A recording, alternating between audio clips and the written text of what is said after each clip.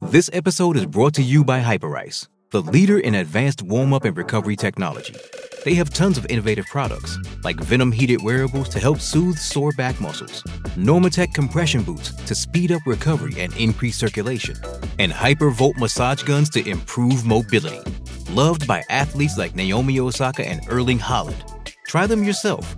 Get 10% off your order with the code MOVE at Hyperice.com. Getting engaged is a moment worth cherishing. A one-of-a-kind ring that you design at Blue Nile can help your love sparkle. Just choose your diamond and setting. When you've found the one, you'll get it delivered right to your door. Finding the right engagement ring can be nerve-wracking. At Blue Nile, you'll have the expert guidance needed and a diamond guarantee that ensures you're getting the highest quality at the best price. Cherish all of life's moments and save up to 30% at BlueNile.com. That's BlueNile.com. This is the Winning Plays Podcast on the CLNS Media Network, the leading online provider for the NBA's winningest franchise. Hey there, welcome back to the Winning Plays Podcast with Brian Robb. I am Rich Levine.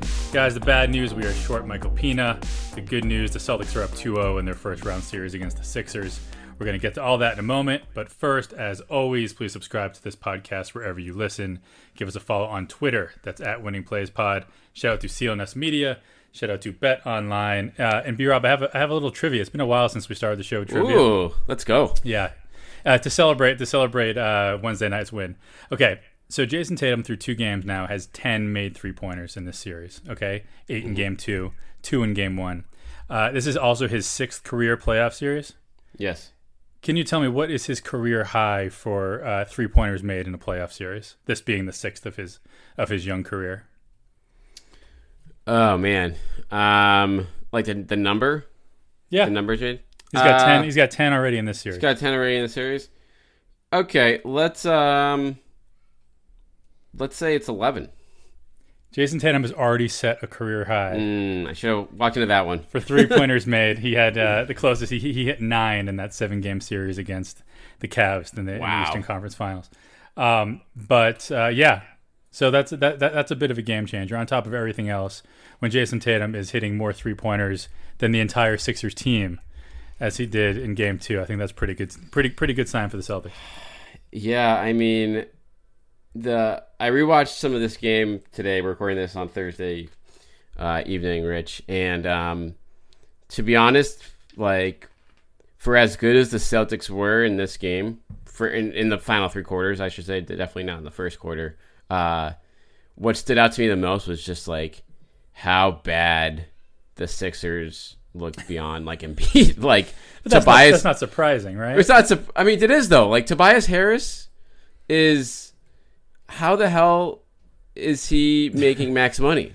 Well, we see how the hierarchy works. Like Tobias Harris, when he's your 3rd best player, that's a challenge. But when Tobias Harris is your 2nd best player, I mean, we can argue that. I mean, Richardson's probably been better than him in this series. But Easily. When you're counting on him to be your 2nd best player, like that is trouble.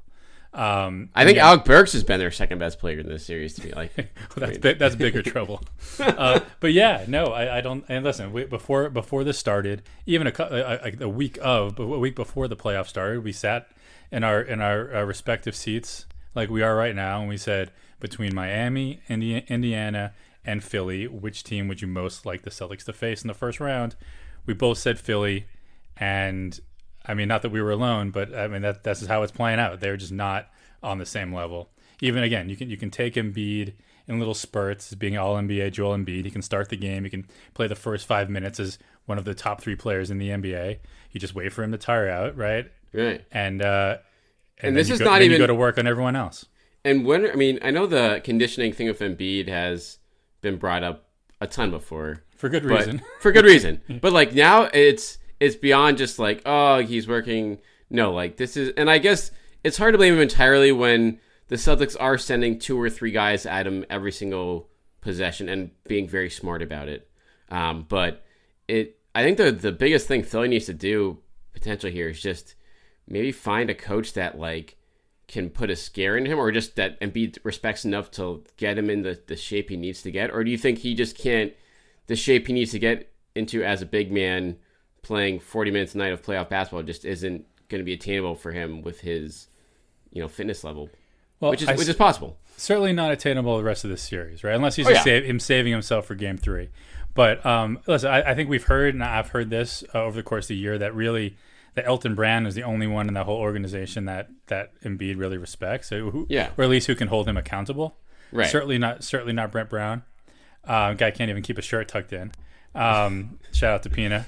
But yeah, I mean, I think that's a problem. I think it's been a problem since he's got here. Since he was it last year in the playoffs? Didn't he send his coach a text at like 12 o'clock before a game saying he had a tummy ache or something? I just think you got to, and this is another benefit of when you have an organization like the Celtics, right? Airtight hierarchy. Everyone respects everyone. Everyone's on the same page. Philly's a mess, and when you have a player like Embiid, who you've let where you haven't really reeled him in the way you need to from the start, and get him committed to the whole, to the plan, you're going to be dealing with what they are. And if it can be fixed, it's certainly not going to be fixed before they all go back to Philly or to wherever they're going to go once they're free of the bubble. No question. That's certainly a big picture. I mean, forget the salary issues they have long term. Even their biggest issue now is you need to find someone that Embiid respects, or at least respects enough to, or fears, or fear, exactly, respect, fear, however respect. You want to cut it. Exactly, like respect's probably preferable, or both. Make us both. Right? Yeah, right. A healthy fear. Exactly, but yeah, I mean. We'll talk more about the Sixers later. I got a question for you. First, where you want to go next? You have the Celtics bench hitting 8 3-pointers, or you have the Celtics as a team committing 6 turnovers the entire game. Which one do you want to hit? And it was I want to hit the 3-pointers because I think for as impressive as 6 turnovers are, you'd fit it on the Celtics bench then.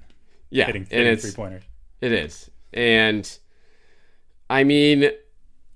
The Wanamaker play is no surprise to me, so we're not going to harp too much there. And I'm actually not like totally kidding when I say that. So let's start with the biggest surprise, which is Enes Kanter. Regardless of how wide open he may have been, that was a game changer because you had Tice in the first quarter, who, I mean, at some point he's going to have to just shoot. Right? It's tough. We're literally there letting him sit wide open at the foul line. He's still not going to shoot it. But Kanter was in a situation where he had an open shot. There's never a situation where you feel good about it. He shot it and went in, and it was that got the things rolling for the bench. It really did, and I want to give Kanter. That was probably the best defensive game Kanter has played as a Celtic. It was, which is to say, it was average defense, but that's for him. That's huge for the Celtics, since he clearly was having his minutes jerked around late, and with the emergence of Rob Williams, who has disappeared down the depth chart quickly for obvious reasons here. But you have to hit on those obvious reasons, because I missed him in game 2. But keep going with Kanter. But yeah, I mean, I think one of the obvious reasons is Kanter played really well and is clearly a better matchup with Embiid, like bodying him right now, making him work, making him fight for rebounds, which really I think tires him out. Just having to box him out every time down the floor defensively for Embiid. But Kanter was solid. He fouled a little bit, but went straight up a couple times and got the likes of Richardson and Harris to miss down low. And he is what he is. And when he's hitting shots like he is down low there, like it takes the life away from a team like the Sixers there when you give up the easy points to him down there off the offensive rebounds, because he's going to overpower anyone who's down there who's not Embiid. Yeah, but personally, I think that when Embiid starts to get tired, which is most of the game at this point, I feel like, what's better for him or what's easier for him, just sort of like slugging it out with like a rope-a-dope guy like Kanter down low, or having to chase Rob Williams up and down the court. And because we talk about like fighting for rebounds, like, when Embiid's at a point where he can't even really jump anymore, that's when I think Williams is at his best. But so what do you think? Is he? And who knows? Because I don't think anyone expected him to get benched the way Time Lord did in Game 2. But do you think that until there's some sort of change, until maybe it's halftime and the Sixers are up, like until then, is Williams just out of the rotation again? I think so, because I think Grant Williams is playing that well. Where that is, if you look, Rob Williams had some chances against Embiid in Game 1, but generally that was a Kanter matchup and then Rob Williams was against Horford when he was at the 5.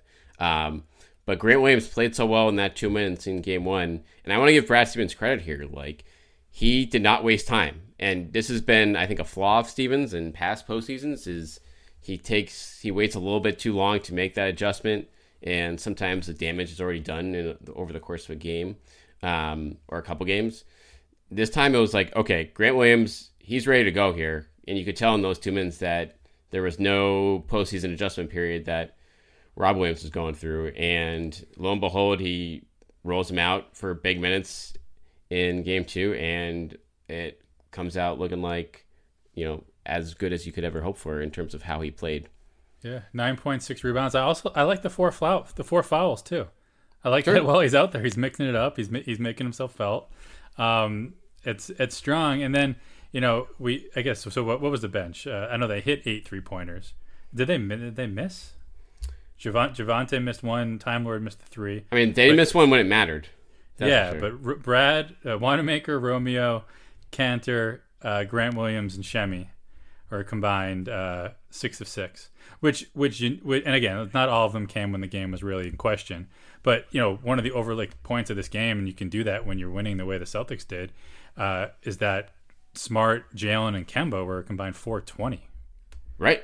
I mean, how many games you lose Gordon Hayward, you get that trio's 420 from 3-point land, and you're not going to expect to win in blowout fashion. But I think that goes a little bit to show the difference, I think, right now between the Celtics and Sixers. No question. And I kind of compare it to last year's postseason, the Celtics-Bucks series, where regularly in that series, the Bucks bench would just kick the crap out of the Celtics, even when Giannis was on the bench. And Tatum was in the game here with the reserves, but in that big second quarter run, Rich. But there was one point in the game where the Sixers had probably $95 million worth of talent on the floor versus maybe 15 or 20 million for the Celtics bench and Tatum. And it didn't matter because the Celtics just were more aggressive. They knew what they were doing more. They were getting out of Tatum's way on offense or taking advantage when, they threw 2 or 3 guys at him. And it was exactly probably what the coaching staff envisions. And to me, Rich, this is huge for the long term for the Celtics too here, because you kind of found a formula here where Tatum is so good right now. You just put 4 guys around him that know and are willing to play their role, and that's probably going to be enough for you to beat other teams' benches, or at least a dysfunctional one like Philly. Yeah, no, I think that's a great point. Let me get this in real quick though. Bureau of Sports keep coming back, in case you've noticed, and so does your chance to bet on them with our exclusive wagering partner, betonline.ag. Major League Baseball has finally started. This summer is in full swing. There's no shortage of ways to get in on the action. BetOnline has all the odds, futures, and props for you to bet on. And as sports start to return, BetOnline has sat down with Eddie George from the NFL, 7-time NBA champ Robert Horry, Errol Reynolds from Major League Baseball to get their opinions on what it will be like playing without fans and what they have called the fandemic. Visit betonline.ag today to check out all the odds and up-to-date sports news. Don't forget to sign up and take advantage of all the welcome back sports bonuses. BetOnline, your online wagering experts. I'm looking ahead at Game 3 right now. So I think the lines finished at or closed at 4.5 in Game 2. Yeah. Right now it ticked back up to 5, which that feels low still. To be doesn't it really? I mean, I wouldn't have been shocked by, and I guess maybe Vegas is feeling out how it works now because, typically this is when you go back to Philly. This is where they get their one game, right? If it's going to happen, but I don't know. I had Sixers in 5. I was close to changing it to a sweep when we got together earlier this week. I think I don't know. I mean, certainly if they win Game 3, I have a hard time believing that Philly's going to have anything left to put up a fight in Game 4. But I'm leaning a little bit heavier towards a sweep now. I just, again, nothing's going to change with Embiid. He's not going to get a second or third wind. He's not going to improve his stamina over the course of these 24 hours right now. And again, like Shake Milton had a great game. They're getting these games from their complementary pieces that typically would push you over the top, but they keep wasting him. Right? I just don't think they're good enough. No, and to be fair, I mean, Tobias Harris and Al Horford probably can't play worse than they played in Game 2. but that's not to say that incremental improvement by them is going to be enough. Harris is so bad. I'm sorry. I kind of spotlighted him for Al Horford's getting so much crap, and deservedly so, for how he just looks like he's on the back nine and stuff. But Harris should be in the prime of his career here, and he is not only taking and missing bunnies, can't back down the likes of Romeo Langford and make him pay for it, but his defense is atrocious, and that really puts him in a huge bind, because even if throwing him Matisse Thybulle, into the starting five there, it didn't matter, because there was still a mismatch on the floor with Jalen or Kemba pretty much every time down on the court, whoever Josh Richardson wasn't guarding. Did you catch Tybulle's plus minus for the game? Ugh.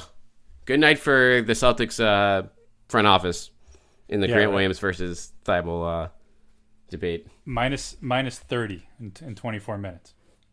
That's tough to do. I'm looking at the updated series price right now for Celtics Sixers. Any guesses?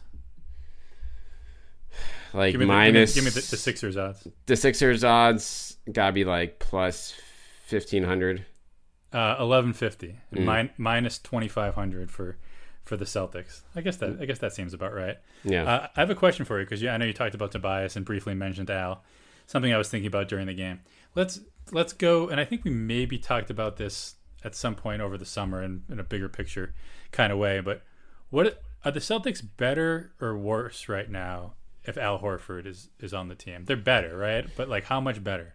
It's a great question, because I was very much of the mind like, oh, this is last summer. You and Mike were much like, yeah, it sucks to lose Al, but they did what they had to do for that price, because you can't, you As can't did Al. overplay you. Yeah, and Al agreed. And I was like, oh, I don't know, like you may like push it a little more, or even give up stuff in the sign and trade situation. I mean, it's been evident for months Al made a mistake from how he's going to fit in standpoint, and going to a team that really can't afford to play him at the five. But as far as him on this Celtics team goes, I think he helps very incrementally, but the defensive drop off with him is real, and I think that definitely hurts. So and I'm at a point where I'm not sure how much better, if at all, he is than someone like Tice defensively right now. Yeah, and it's funny because I think of maybe like Marc Gasol, because this matchup doesn't matter. If I'm imagining Al on the Celtics against the Sixers is too confusing because he's there. But like, if you're talking about the next round against Toronto, I could see Al like on this year's team more of like that, like a Marc Gasol kind of guy who's playing 20 minutes a game, if that, and right. who in game 2 scored 0 points, 4-2 and 3 fouls over the course of 17 minutes. That seems like the kind of guy he might be, and where that's his ideal right now. If you're a team with Al Horford, I mean, granted, you not when you're paying him that kind of money, but I don't know. I just don't know how much. Maybe when you get to the finals and you get to the Eastern Conference Finals, that's where having would make a difference. But it's not a total game changer. Yeah, it really isn't, just in the way he's played right now. And I guess you just see. I wonder how much of this for him is frustration and just being in a role where he just doesn't fit at all in terms of playing the 4 in an offense that doesn't have spacing, that has a guy in Embiid who is a lane clogger, and so he can't really facilitate well like he was doing it at times in Boston. But even still, he's just not much of a threat on either end of the floor right now. You certainly want him to be your 4th or 5th guy. From an offensive standpoint, and the Sixers clearly need him to be more than that, and he's not able to do it. But even then, right, he gets the ball in the post against Romeo Langford, right, and just takes a lazy kind of fadeaway. It's just, yeah. I mean, again, it's hard to put yourself in his shoes right now, and forget the contract, but just the bubble, just how defeated the Sixers already feel. Just again, what a little bit of like a energy drain it might be playing with Embiid, given Al's situation. And again, just in general shittiness of the Sixers, just when Tobias Harris is supposed to be your leader. And I'll tell you, Josh Richardson's really impressed me. I knew he was good. He's better than I thought. I think he's definitely been a bright point and can and has been the closest thing to like a creator that the Sixers have. But other than that, man, they're gassed. It's slim pickings. I agree with you. Richardson has always impressed me, but in a situation like this, he's not good enough to go toe to toe with the likes of Tatum and Brown. He can, and especially when he's being asked to do a ton defensively all game, and so it's a lot of time for Philly. It's 4-on-5 when they're on offense right now because Tatum, if you watch closely, or whoever guards Thibault, is pretty much playing free safety for the defense and just floating around because Philly's not looking for him on offense, that's for sure, because maybe he can hit a three here or there, but he can't do anything else with the ball, and there just isn't enough rhythm or flow in the rest of that offense to throw a dent in the Celtics. So, I mean, I don't know what do you switch up? What's the desperation move if you're Philly right now? You already moved Thibault into the starting five, and that worked for a quarter, and that was it. What's Brett Brown's last gasp here? You just have Korkmaz shoot 15 threes a game. Right? It kind of is. Maybe give Kyle O'Quinn some run. What's up, Mike? Has Mike Scott even played in this? Is he injured? Not meaningful minutes, no.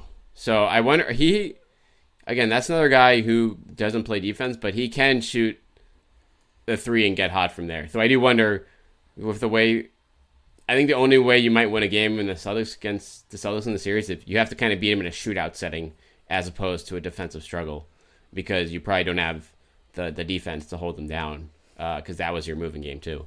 Yeah, I feel like Scott is like a Morris twin light a little bit. Like he can get things going. Like maybe you give him a chance. Like, but I don't know. I mean, again, like they certainly don't care about that too much about the current trends in the NBA and what it takes to win a game. Like when they're shooting 3-pointers at the rate that they are, and already when they're disadvantaged, like you would think that would be the way that you maybe make up some of the difference. But that's just not the way they want to play, not the way that they're constructed. And yeah, I mean, again, it's just another reason that we have no reason to change our predictions coming into the series. Like it really just feels like this was the ideal first round matchup given the circumstances, and the Celtics, even with the Gordon injury, are making the best of it. Yeah, they're a team that looks like going in, they do not handle adversity well, just like the Celtics last year. And it was Al's such a leader. I don't want to take, but he shouldn't be a leader on this team. He is like Embiid or, I guess, Simmons was supposed to be that guy, but it's clear that Al wasn't that guy based on how things went in Boston, and that's not a knock on him, but that shouldn't be, the veteran leadership shouldn't really be priced into the deal, and the Philly did that there. I do want to bring up a great tweet I saw though, Rich, from Mike O'Connor. I want to run down the roster the Sixers could have had if they didn't trade Mikal Bridges on draft night in 2018 for Zaire Smith, and just like kind of kept their core together instead of shaking things up. Embiid, Simmons, JJ Redick, Covington, Shamet, Saric, Rashawn Holmes, Fultz, Lualo, Cabaret, I forgot, TLC. I don't even know how to pronounce it. Korkmaz, Shake Milton, and about $20 million in cap space. Yeah, I mean, listen, the Simmons and Embiid matchup is still awkward, but that is a team that's built for 2020.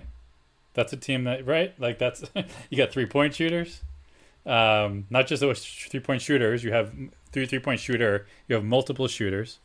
You got some youth. You got some length. You got some athleticism. That's a really scary squad. You know who I also realized that the Celtics are really happy isn't in this series for Philly? Who's that? McConnell. TJ McConnell was maybe the third best player in that series 2 years ago, and just was a complete pest in terms of wreaking havoc on offense. And they just Philly has no decent point guard options. Like Raul Neto got some minutes in the second quarter, and Brad Wanamaker just wiped the floor off him.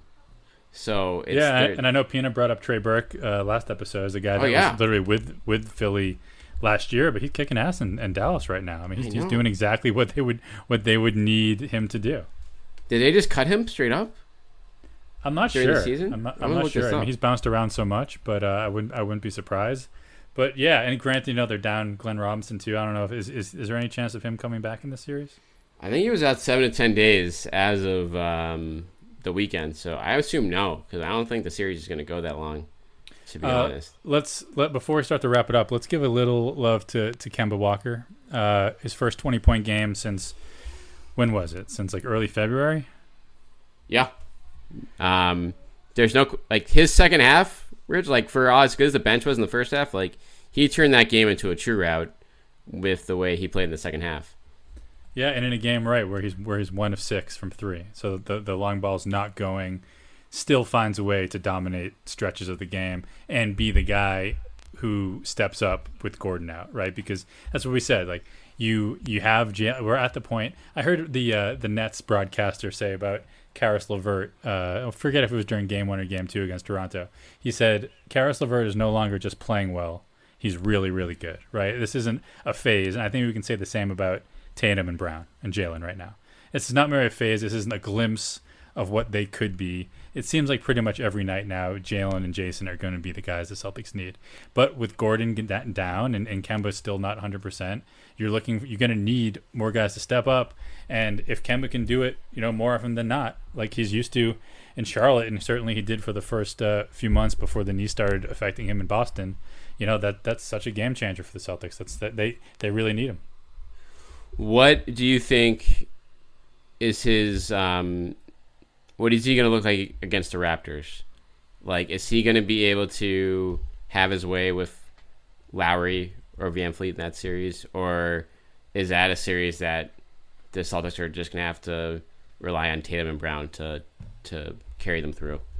Yeah, and again, he doesn't. And the good thing about having those two other guys is that, Kemba doesn't need to necessarily have his way with them the entire game. Like, he doesn't need to have his way with them at all. Like, there are just going to be some spots where he's going to have to hit a shot, and so there's the smaller sample size, and he's going to have fewer chances to do what he can do. But when those chances come, he's just going to have to be ready, and that's tough. I mean, that's a tough backcourt, those two guys, especially as an undersized sort of, let's say, a little bit weaker, maybe physically guard in Kemba Walker, when you're going against two sturdy dudes like Lowry and VanVleet. But I don't know. I'm optimistic. I am. I think that the Toronto's just a really hard matchup. But Kemba's whole career has been around big games and big moments when he is in that position. And I don't know. Let's give him the benefit of the doubt. Yeah, it's gonna, and he should be someone. His speed is back, and for everyone who's saying Philly needs to change up their scheme and have Embiid attack the pick and roll more, good luck, trying to keep Kemba from turning the corner in those situations. So especially when he's already got to have his hands on his knees and sucking wind, having him chase more and be more active on defense doesn't seem like the winning recipe for Philly. But I guess they got to change something up. Yeah. So you're sticking with 5 here for games? Yeah, I'm even a little bit closer to saying 4. Maybe if it goes 3-0, I told you I'll officially change. But for now, I'm going to stick with. No, fuck it. I'm changing it. I'm going to go sweep. I don't see the Sixers winning a game. I can't see it. Even a steal. I don't even know. The steal happens when you're at home and you get that little jolt of energy to make you believe that maybe you can take it if you just win this one and the next one at home. But they say that the Doc Rivers used to love to say, the series starts when the home team loses a game, right? Yeah. So I don't know. I think that the home when there's no away team, I don't know. I just think on the neutral court it's just over. The advantage of having having your home court coming is such a game changer, and it's gone. I just don't think the Sixers have it in them. So sweep. I'm in. It is, maybe it's an overlooked factor just heading to the series of just how bad Philly has been away from home all year. And while it's not a true road game, it's also not a home game. And so they are one of the worst away from home teams in the league all year, for even out of non-playoff teams. And I was gonna say over at betonline.ag, we're gonna take the Celtics -5. All right. Does that sound good? I mean, I'm not gonna quibble with you on that bet. What? Oh, you have to take a victory lap on the Lakers before they win the series 4-1. No, I'm not gonna. We're close enough now that I'm just gonna let it go for a little bit. I'll take the victory lap when it's over. I don't need to be like Charles Barkley running around with my broom quite yet. But I just, do I feel good? Yes, I feel great for all the harassment that I took from you guys, and I hate. And I forget, we got to mention this next time Pina is actually on the pod. Yeah. Is that I hate that he's become one of the leaders in this the Lakers are gonna be upset trend when he. Oh, is he really? Oh, I don't know if he is. I've just seen him tweet. I've just seen him tweet a few times about his prediction was that Portland in 6. And granted, hey, I did say that the Lakers weren't even gonna make the playoffs this year. Like, that was my super hot take. Right. But I think we can see now that had they been a little bit more unfortunate in the health situation earlier in the year, that maybe it would have been so ridiculous. Maybe it was still ridiculous, but I knew that the Lakers weren't as good as everyone was making them out to be, and I've been being proven correct. Gonna need Ronald to save him. Hey, that's the one. He could change the series a little bit. I don't think it's gonna make a difference in them winning a title, but in this series, if Rondo comes back and has not, we don't need vintage Rondo, but Rondo-like tendencies, he could change the series a little bit. Yeah, I mean, it's going to be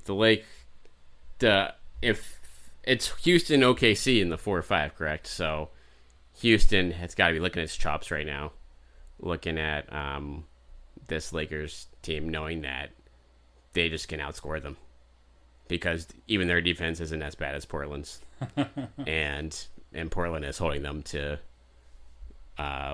was first game freaking 93 points, unbelievable. But yeah, that's going to be the West playoffs. Really fun to watch. A lot of fun. I like we talked about before, just very unpredictable. Setting up to be very unpredictable, and the first couple games of the series have really lined it up where we could have just a complete great matchup here between some surprising teams in round 2 and 3. Cool. All right, let's. So maybe we'll check in posts. So we got game 3 on Friday. So game 4 is on Sunday. That's how we're doing it every other day. Yep. So we'll be back. We'll hit you guys up either Sunday night or Monday. Yeah, that sounds good. We're after with the, it's probably even odds whether we have a series still going after Sunday. But I was gonna say, gun to your head right now. Are we talking about the Raptors, or are we talking about when the Celtics are gonna finish? We'll finish off the Sixers. I think there'll be a game 5. Okay. If I had to make a bet, but that's because I just want to protect my Celtics in 6 original prediction. So self-preservation, nice. Exactly. All right. So hit us up at Wing Plays Pod, at Rich_Levine, at Brian T. Rob. Check. I got a lot of stuff up at BossSportsJournal.com. Oh, we didn't even talk about, and we'll be able to react to the NBA draft lottery. Ooh, yeah. On Sunday as well. Whether the Celtics, highly likely the Celtics will be having the number 14 overall pick, but by some crazy luck, they could be looking at an unpredicted Memphis pick next year too. Cool. Stay tuned for that.